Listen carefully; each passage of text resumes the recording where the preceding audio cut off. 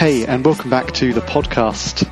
At the start of the year, I took my church through the letter to the Galatians. Now, this letter is short, but it's full to the brim with content, so enjoy as we grapple with how big Jesus is and how he changes everything.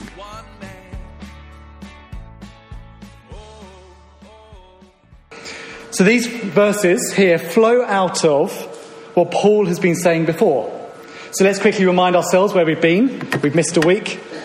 So Paul's been explaining the, underlined, bold, however you want to make that, true gospel to this church that he's planted in Galatia.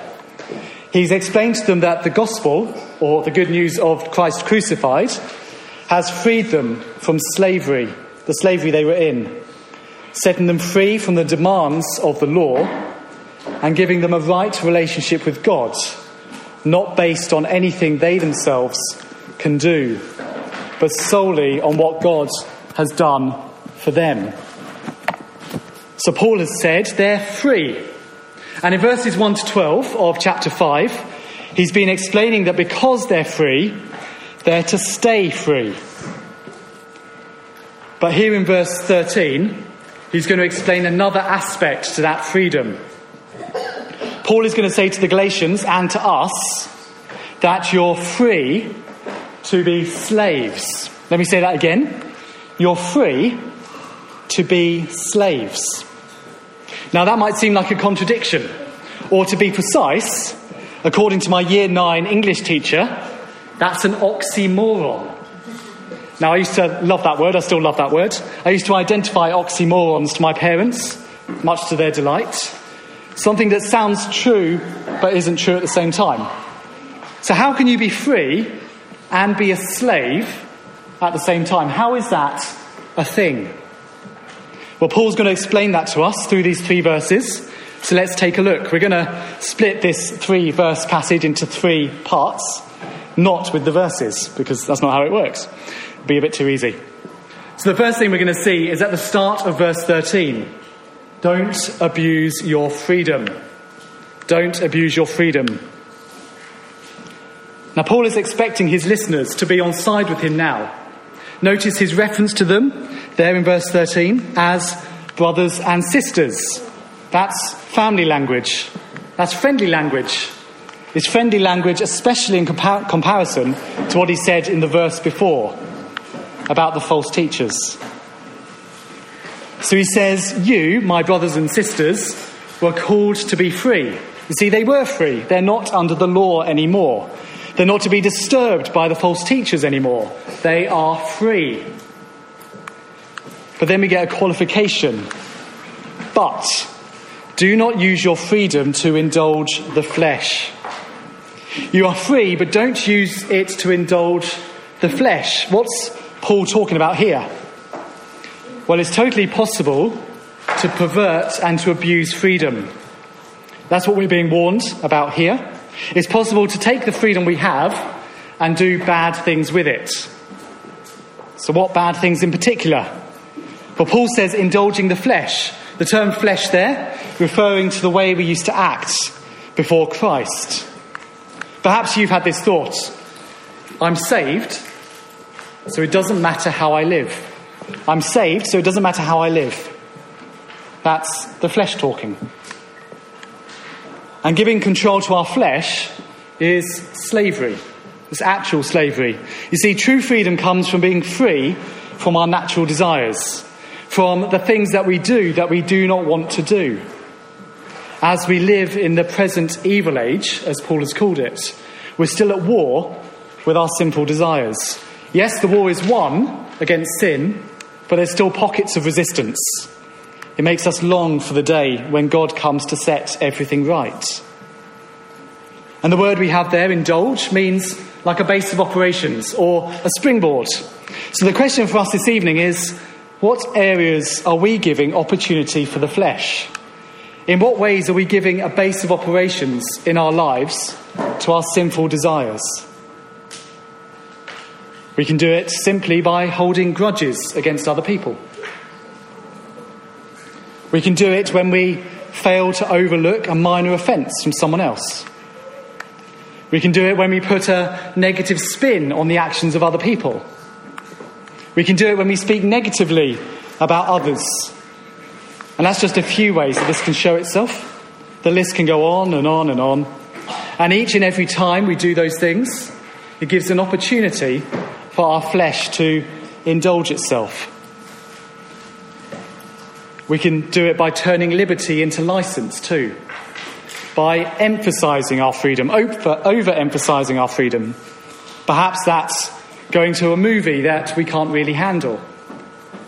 Or perhaps it's using our freedom to drink too much alcohol. I even saw one Christian website this week saying pornography is okay because of Christian liberty. Because we're free, we can watch pornography.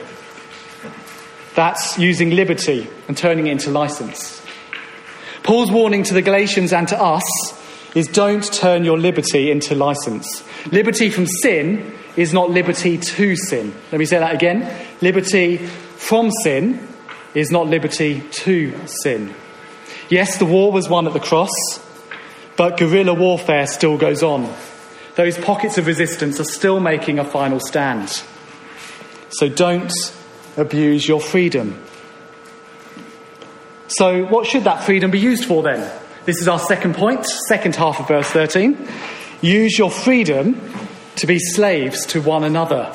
Use your freedom to be slaves to one another. A more literal translation of that phrase might be slave one another.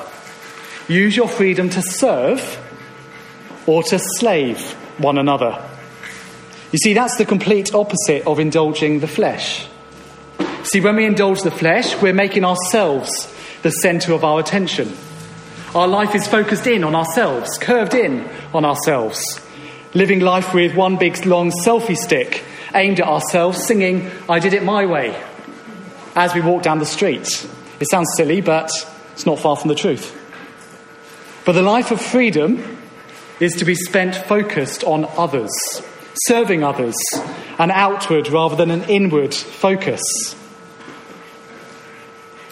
And we're to slave one another humbly in love. We've seen what Paul means already by love. He's defined it earlier for us in the letter. Flick back in your Bibles to chapter 2, verse 20.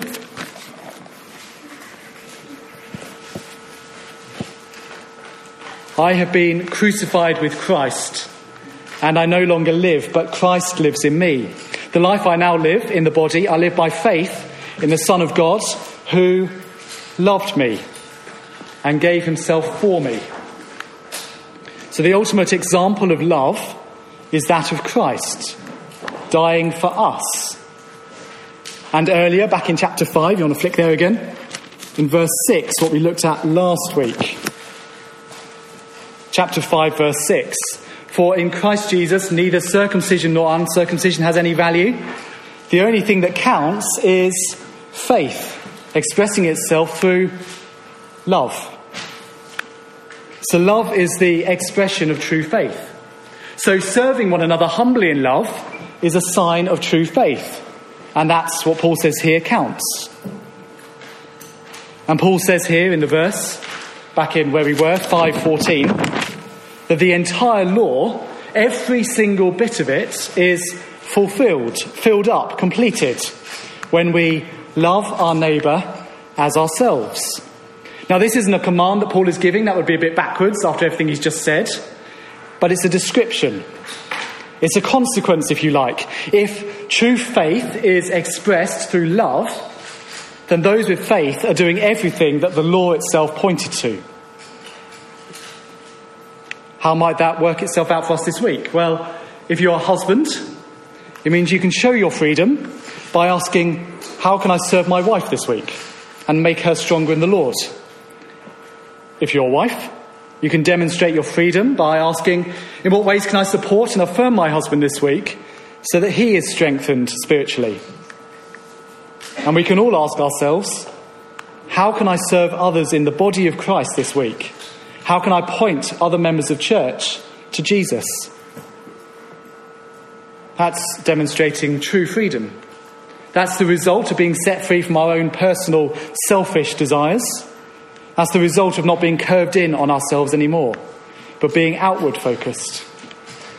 And in doing that, it's going to have a big impact. It's going to impact our homes. It's going to impact our church. It's going to impact the rest of the world. As we think to ourselves, how can I serve this person? Well, ultimately, the best way to serve them is to share the gospel with them, to show them where this true freedom that we have comes from.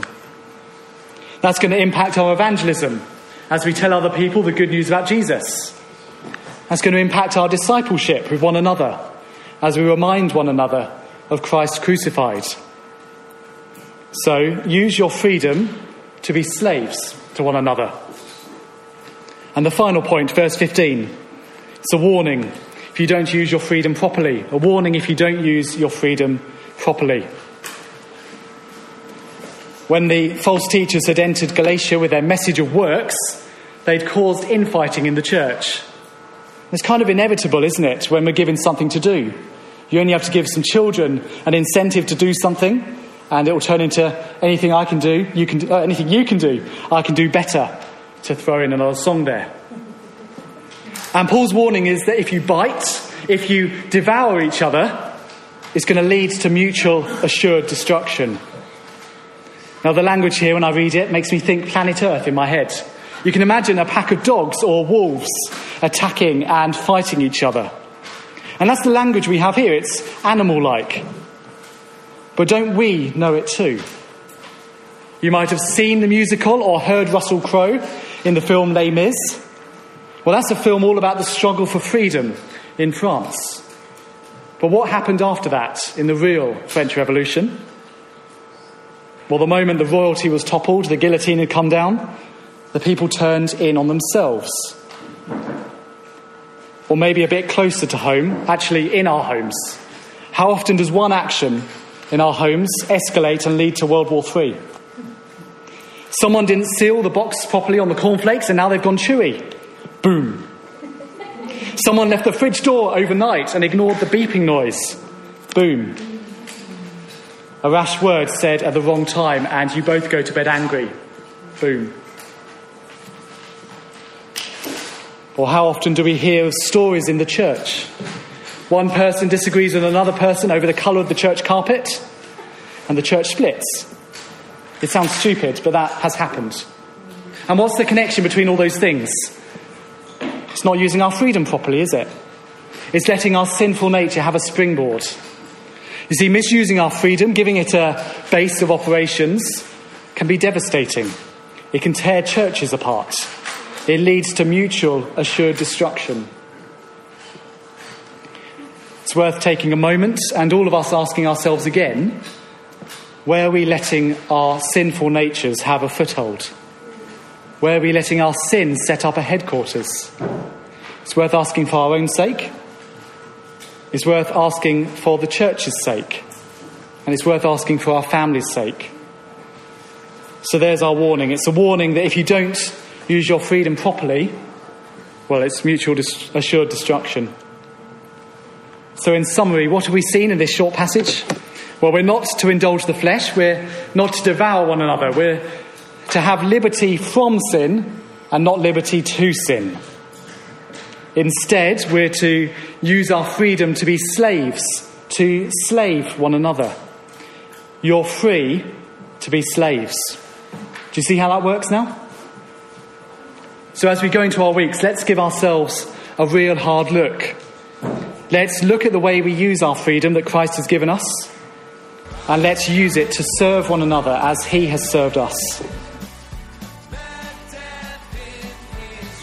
Well, there's some things to chew on. Why not let me know what you think by sending an email? The details in the show notes. But until next time, get on with praising God this week.